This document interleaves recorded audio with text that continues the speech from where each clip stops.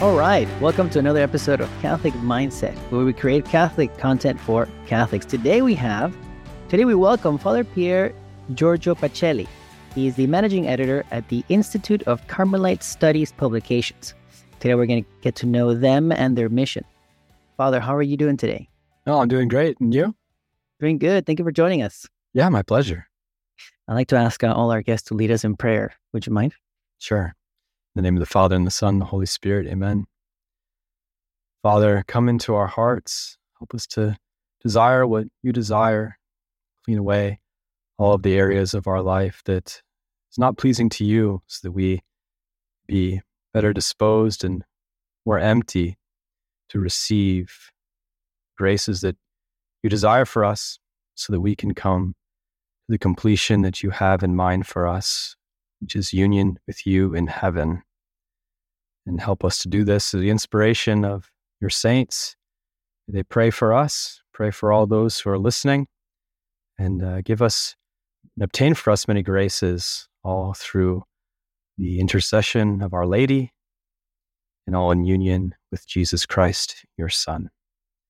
In the name of the Father, and of the Son, and of the Holy Spirit. Amen. Thank you. And we do have an icebreaker question here on the show that we'd like to ask our guests. Yeah. And the question is, what does your heart desire the most?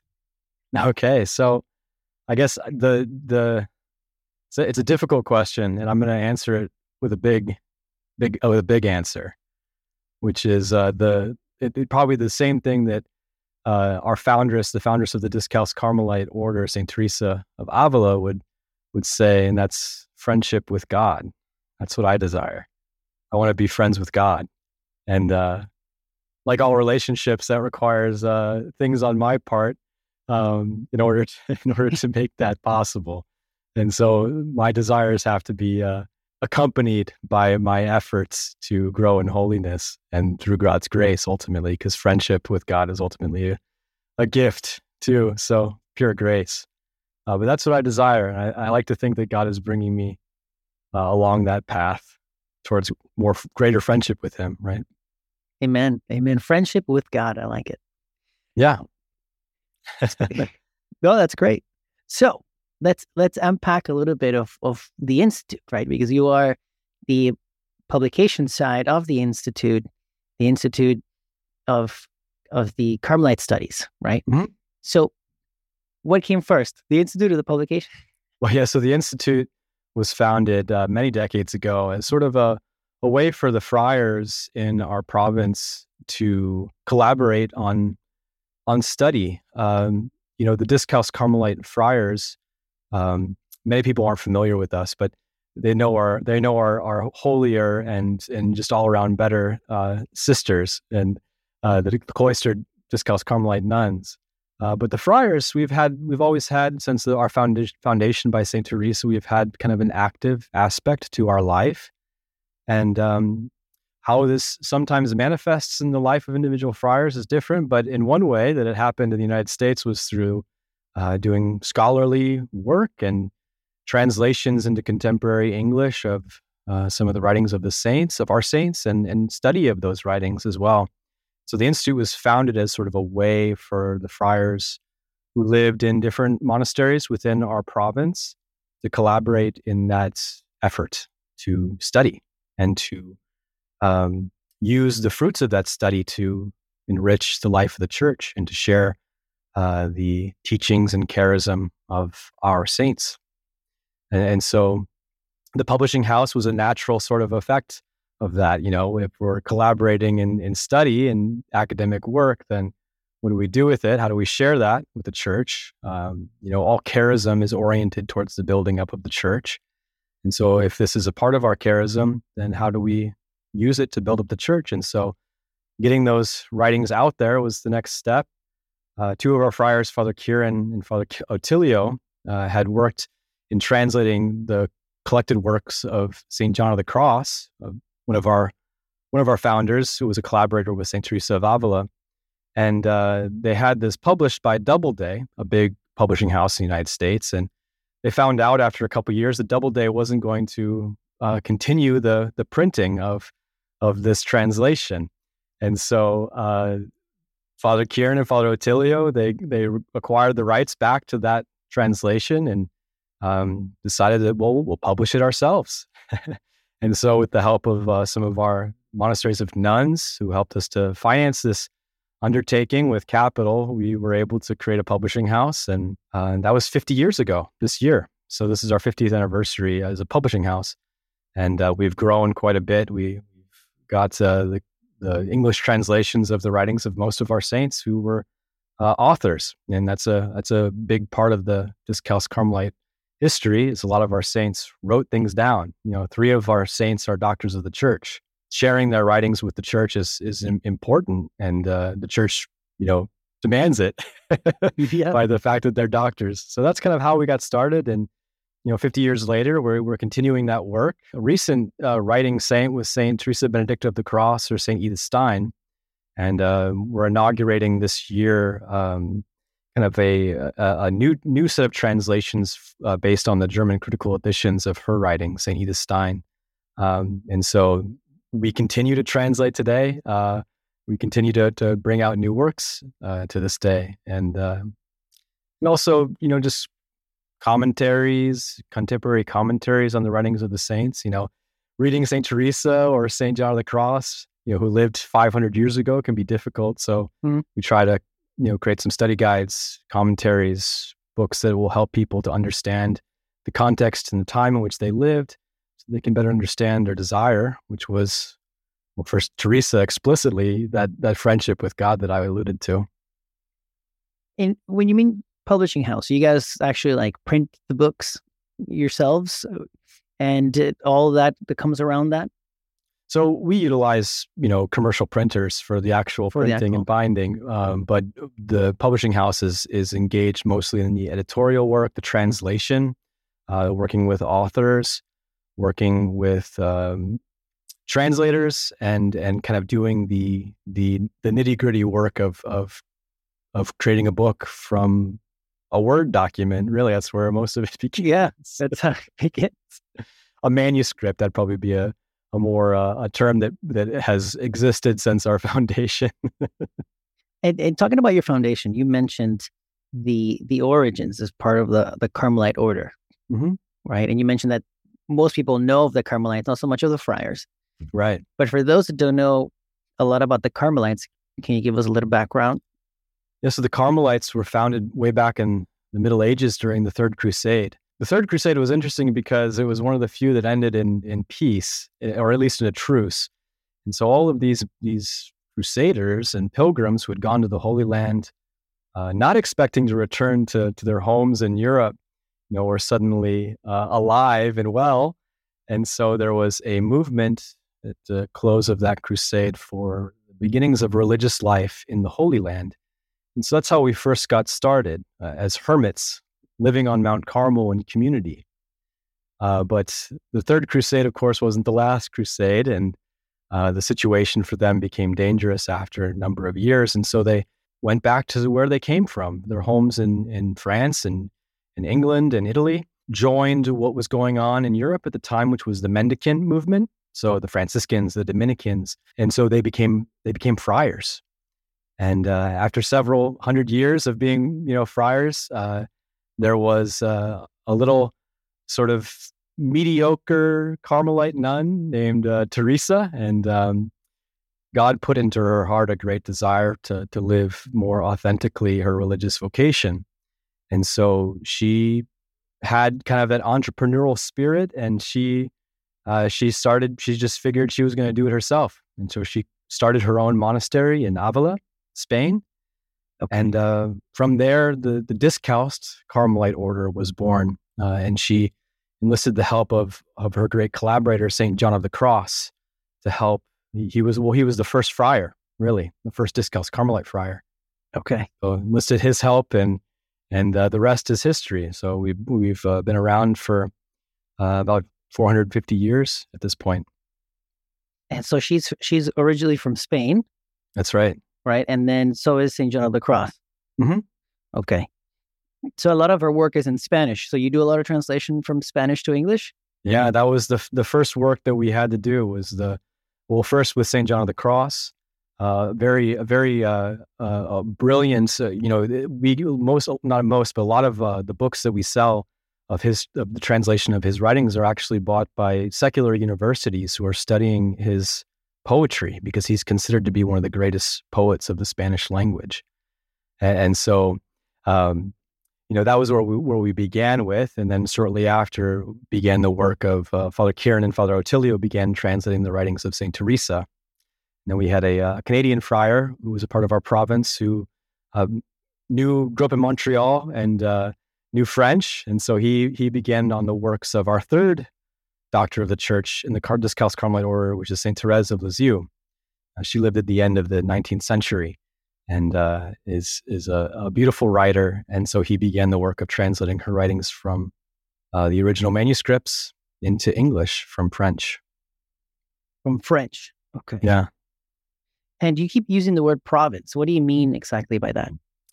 Yeah. So most religious orders, particularly the mendicant religious orders, are governed by sort of a head person, head honcho in Rome. Yeah. And then from there, like dioceses, like the church is broken up into dioceses, the religious orders are broken up into provinces around the world. And so we're one of 3 provinces in the United States. The different provinces are also tasked with kind of the work that we do, of publishing. So our province was given the task of publishing the writings of the Carmelite saints in English. And so our translations and books make it all over the English-speaking world, from United States and Canada to Australia, the UK, New Zealand, and even there's a lot of English readers in the Scandinavian countries, which is always interesting to see when we get an order from Iceland or someplace exotic like that. That's pretty cool. Yeah, that's pretty cool. Hey, when we first met, I reached out and we jumped on a Zoom to discuss what this would look like. You mentioned that you were doing some German also. Right? You translated from German? Yeah, so I'm actually getting a master's degree in German translation. And so I'll be working, I've already begun working on some translations of St. Teresa Benedict of the Cross, who's also known in life as St. Edith Stein. She was a philosopher before she became a nun. And before she was a philosopher, she was born Jewish. And this was in the early 20th century in Germany. And so she converted to Catholicism about 100 years ago, in 1921, and spoke at Catholic conferences around the German-speaking world. Was a professor of philosophy. Was one of the first women in Germany to get her PhD in philosophy. And in 1933, she actually had a position as a professor at a pedagogical institute in Münster. And because it was a state-run institution, in 1933, when the Nazis rose to power, she was fired for her Jewish heritage. And it was an opportunity for her because ever since she had become Catholic, she'd always wanted and felt called to religious life. And so she entered the Discalced Carmelite Monastery in Cologne and lived there for a number of years until things started really heating up with the Jewish persecution by the Nazis. And so she moved to Holland, but ultimately the persecution against the Jews in the Holocaust would extend even to there. And in 1942, she was arrested and sent to Auschwitz, where she was martyred. And we say that she was martyred not the immediate effect was that she was Jewish in Nazi Germany, but at the time, the Dutch bishops, she was living in the Netherlands, had retaliated against the persecution against the Jews. And in retaliation against that, the Nazis, who had sort of allowed for the non-deportation of Catholic converts from Judaism, retaliation, then arrested all of those Catholic converts. And so she was rounded up in that deportation and ultimately execution. And so because of the manner in which she died as a result of the defense by the Dutch bishop, she's considered to be a martyr in the church. And she was canonized in the late 90s by St. Pope John Paul II. So fascinating life. And she was a great writer. And so it's really a joy and a privilege to be working with her, writing in texts and translating that into English. And it's a tall task too, because she was a translator herself. So I know that she's interceding for me in heaven, but she's probably I hope that she's helping me in that task of a translator, one translator to another. I'm sure she was much better than I will ever be. And do you yourself have to know German well in order for you to translate? I'm not sure the criteria of a translator. So the translators that we, for instance, would look for in our own publishing are those who are kind of linguistic and cultural experts in two languages. Their native language that they're translating into. That's usually the ideal, is you translate into your native language, and a relative expert in the language and culture of the language that you're translating from. And so I always say that I can get by in Germany, although most Germans speak a lot of English. But my sort of expertise is in comprehension. So listening and reading mostly. It's difficult to go from English from your native language into a non-native language. It's a little bit easier and less intense to go from a non-native language into your native language. So it's interesting. That's pretty cool. So you guys do, I guess, the friars do some of the translation, and then you guys work with others outside of. Are they all theologians? Or they're regular people? There's experts in language. How does that look like? Yeah, so we've had nuns, Discalced Carmelite nuns, translate some of our collected works. I'm thinking of Saint Elizabeth of the Trinity. She's another one of our heavy hitter authors. Not well known. She was recently canonized by Pope Francis, actually, and she lived in France in the early 20th century, late 19th century, and we had a nun work on translating one of her volumes, and so. And then we also use lay translators, particularly in languages when we don't have the time to do it ourselves, because we also are involved in ministry. I feel you 100%. So tell me about the social media presence, because that's how I first encountered. As I was uploading videos and learning what's out there, I stumbled upon the Institute. So how did it start? So back in I think it was 2019. Brother John Mary and myself were at the Focus Conference in Indianapolis, and we saw that they were doing live podcasting in the in Mission Way, which is the big exhibition area, where all of the vendors and sponsors have booths and things like that. And we saw these podcasters doing Catholic podcasts, and we said we could do that. That can't be that hard. Little did we know how much it is involved in it. But it really kind of flows from the desire and our mission, right? To promote, to share the writings of the Discalced Carmelite saints. And so we have a tradition that's very literary in nature. It's one that's, goes hand in hand with books. But I think, just looking around, you can look around YouTube, there's this phenomenon also called book talk from TikTok, where people are talking about books and social media. And so it's really the latest way that we can share with one another the fruits of what we're discovering through our love of reading. And Catholics, I think, inherently have and should have a love of reading because our tradition is so rich and there's so much to read. In the church even gives us this reading list of 30-something doctors of the church to help us, to guide us in what we should be reading. And giving us the faithful opportunities to discover more and to learn more about our faith. And so that was kind of the rationale, I guess you could say, about starting a podcast. And so we do that on YouTube, but as well as an audio only for all of our episodes. And so that's kind of how we got started. And it's been a learning process along the way. And so we do seasons. So we don't publish every week a new podcast, but we'll do like 2 to 3 seasons a year, and each season will be like 7 episodes, each coming out 1 week after the next. And we usually thematize those seasons. So the last one we did was just ended in January, and it was to celebrate. The last episode was to celebrate the 150th birthday of Saint Therese of Lisieux. She was born 150 years ago on January 2nd. And so this latest season has kind of been talking about her writings and to kind of commemorate her and to sort of inaugurate this Jubilee year in her honor. It's really interesting. The United Nations actually declared her a World Heritage Person for 2023. Look at that. Because of her contributions to humanity. So wow. If you are not only a saint, but contribute in such a way to humanity, you could also be a UNESCO heritage person. But I think I'd rather strive for holiness and sanctity. But that's awesome. Congratulations and happy birthday. Yes, happy birthday, Saint Therese. And she's an incredible spiritual writer and probably the most unexpected of the doctors of the church. Right? She was only the third woman to be declared a doctor, and she died at 24.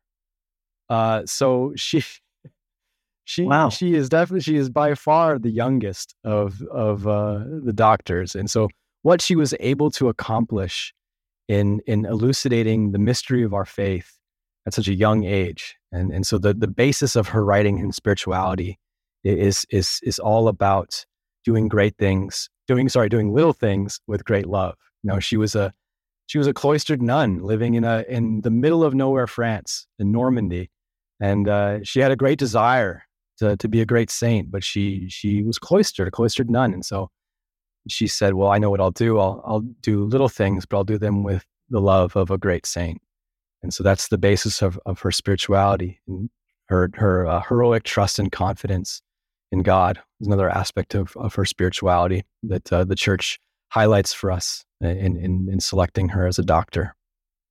It's amazing how the perspective to me comes when you learn about the ages of these, like in this case, Teresa's age of 24 when she died, and all they have accomplished, and even like sometimes some of the lieutenants, or like in the Civil War, some of them they're kids, right? Because 24-year-olds right now are kids, right? It's impressive when you put that in perspective. So I'm 35, and I'm like, man, I cannot imagine leading battalions when I was 20, or accomplishing what Saint Therese has done when I was 24. Right? It's impressive. Yes, it is. But yeah, are there any inspirational, I guess, sayings or messages from Saint Therese that have inspired you?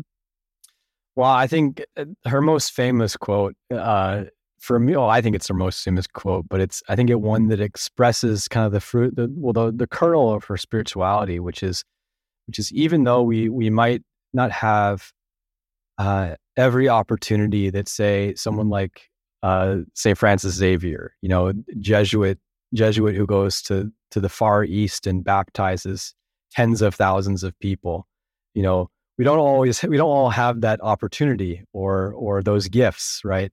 To be great, missionary saints, and we're not all called to something like martyrdom, to witness to our faith through dying for it.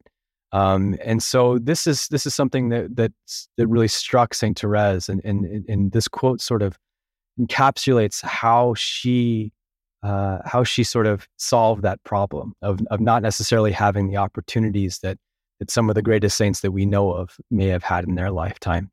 So this comes from chapter 9 of her autobiography, The Story of a Soul, in a section that we call Manuscript B, which is a section that she wrote in particular for her blood sister, who was also in the monastery of Lisieux with her.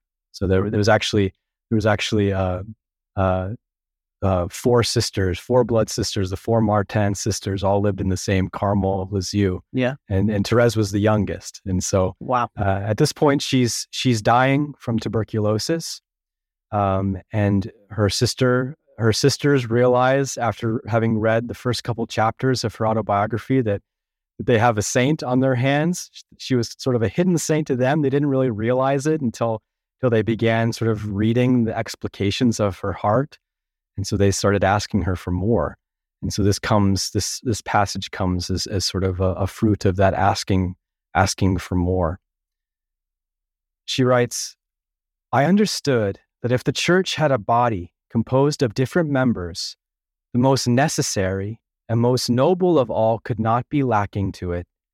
And so I understood that the church had a heart, and that this heart was burning with love. I understood it was love alone that made the church's members act. That if love ever became extinct, apostles would not preach the gospel, and martyrs would not shed their blood. I understood that love comprised all vocations, that love was everything, that it embraced all times and places. In a word, that it was eternal. Then in the excess of my delirious joy, I cried out, "O Jesus, my love, my vocation, at last I have found it. My vocation is love." And so she's speaking of this desire she has to be a saint. And she knows that there's priests, there's missionaries, there's apostles, there's martyrs who all make up the body of the church. And she understands that God isn't calling her to those vocations. But she also recognizes that if the church is the body of Christ, and the body has different members, the head, the heart, the arms, the hands, the feet, that her desire, she finally finds the words for it, her desire, her vocation, her place in the body of Christ is to be the heart, to be the place where love is present, where love is happening. And then from this heart, all of the blood, all of the love pours to the other members. And so in that way, her vocation is to support the church by pumping that love into all of its members. And so it's just a beautiful discovery that she makes concerning the nature of vocation, and that God does not put desires into our heart unless he has a purpose for them. And even if you're a cloistered nun, right, your apostolic, the apostolic effects of your contemplative life, your hidden life, is very great. It powers. It's the powerhouse, right? It's delivering the nutrients to all of those who are doing the hands and feet stuff in the church, right? Yeah. So she wanted to be as close as possible to the source of the love. Yeah, and she wanted to be it, right? She actually wanted to be it, not just close to it. She wanted to be that heart. Not to say that she was the only one, obviously, but that was her desire. Amazing. Thank you for sharing that with us. And I feel like I have to ask, what is your journey to the Carmelites, to the friars, to the what called you to this mission? Yeah. So I'm actually a convert. I was baptized Anglican, Episcopal, and my family eventually became Catholic, but at a time when I was not necessarily interested in that, and so I had to discover Catholicism a little bit later in life. And I was working, and I was in college doing a summer internship in Houston, Texas, and kind of had the opportunity for the first time in a long time to really spend a lot of time alone. None of my friends were in the area, and so I had a lot of alone time, and through that was some introspection and seeing where my life was going, and being disappointed in that, and wanting to kind of change courses, directions in my life. And so I was 20 years old, sitting in a dorm room, in Houston, Texas, and went to a bookstore, a used bookstore, and I was looking in the religion section and the philosophy section, and I came across a book that profoundly changed my life. It was a very appropriate book for me. It was called Catholicism for Dummies. And my mom having become Catholic when I was younger, it was sort of the seed in that. And so as well, if I'm going to believe in God, I had an understanding that God exists, and I have to see what my mom believes. And so I got to the section of that book on the real presence of Jesus in the Eucharist, and I was convicted with that. That's what I need. I need Jesus. I need to receive him. And so I started the process of becoming Catholic, was confirmed at 21 with a bunch of high school students. It was 150 high school students and me, a 21-year-old. And from there, everything happened really quickly. The desire in my heart was such that I knew that I wanted to give everything that I could, and I continue to strive for that. I haven't reached it yet, but part of that desire was how I understood that desire was through potentially priesthood or as a missionary, and through a very wise priest who is now a bishop. He encouraged me to give seminary a shot, and so not even confirmed a year, I went to seminary and grew a heck of a lot. Wow. But in that experience of going to the diocesan seminary, discovered religious life, and first encountered the writings of Saint Therese, and then I loved that, and so started reading Saint Teresa. I loved that even more, and so I started looking into the Carmelites as a religious order, religious community, and made my visit here. I entered in 2014, and I've been a Carmelite ever since. Ordained a priest in 2021, so just over a year and a half ago. Oh, wow. Yeah, I'm a relatively new priest. Oh, wow. That's like right around the corner. Okay. Well, congratulations. Oh, thank you. That's God did most of it, so. Yeah. But that's awesome. Mm-hmm. Like you mentioned the Eucharist when you were reading the Catholic for Dummies. Yeah. What exactly about the Eucharist, I guess, called you the most, or lack for a better word, or what drawed you to the concept of the Eucharist the most? I mean, it really was that aspect that was really driven home in that book about the real presence, that truly is the body, blood, soul, and divinity of Jesus Christ. And if we're seeking something greater than what is apparent in the natural world and is greater than what's provided to us in secular society, what else could we want besides God Himself? And to be able to receive that, I think was what really struck the chord in my heart, and so as soon as I knew about it, I wanted it. Right? that's kind of how it went. Yeah. And how do you prepare yourself to receive communion? Well, it's funny. This week I have the 6 a.m. mass, so it's not always easy, to prepare yourself, especially that early in the morning. Fair. I think it's out of a place, honestly, of desperation, and in particular in the words that we recite together as a community before we receive. Lord, I'm not worthy that you should enter under my roof, but only say the word, and my soul shall be healed. And it's so that I'm not. It's a recognition I'm not prepared. I'll never be as prepared as I should be to receive what I'm about to receive.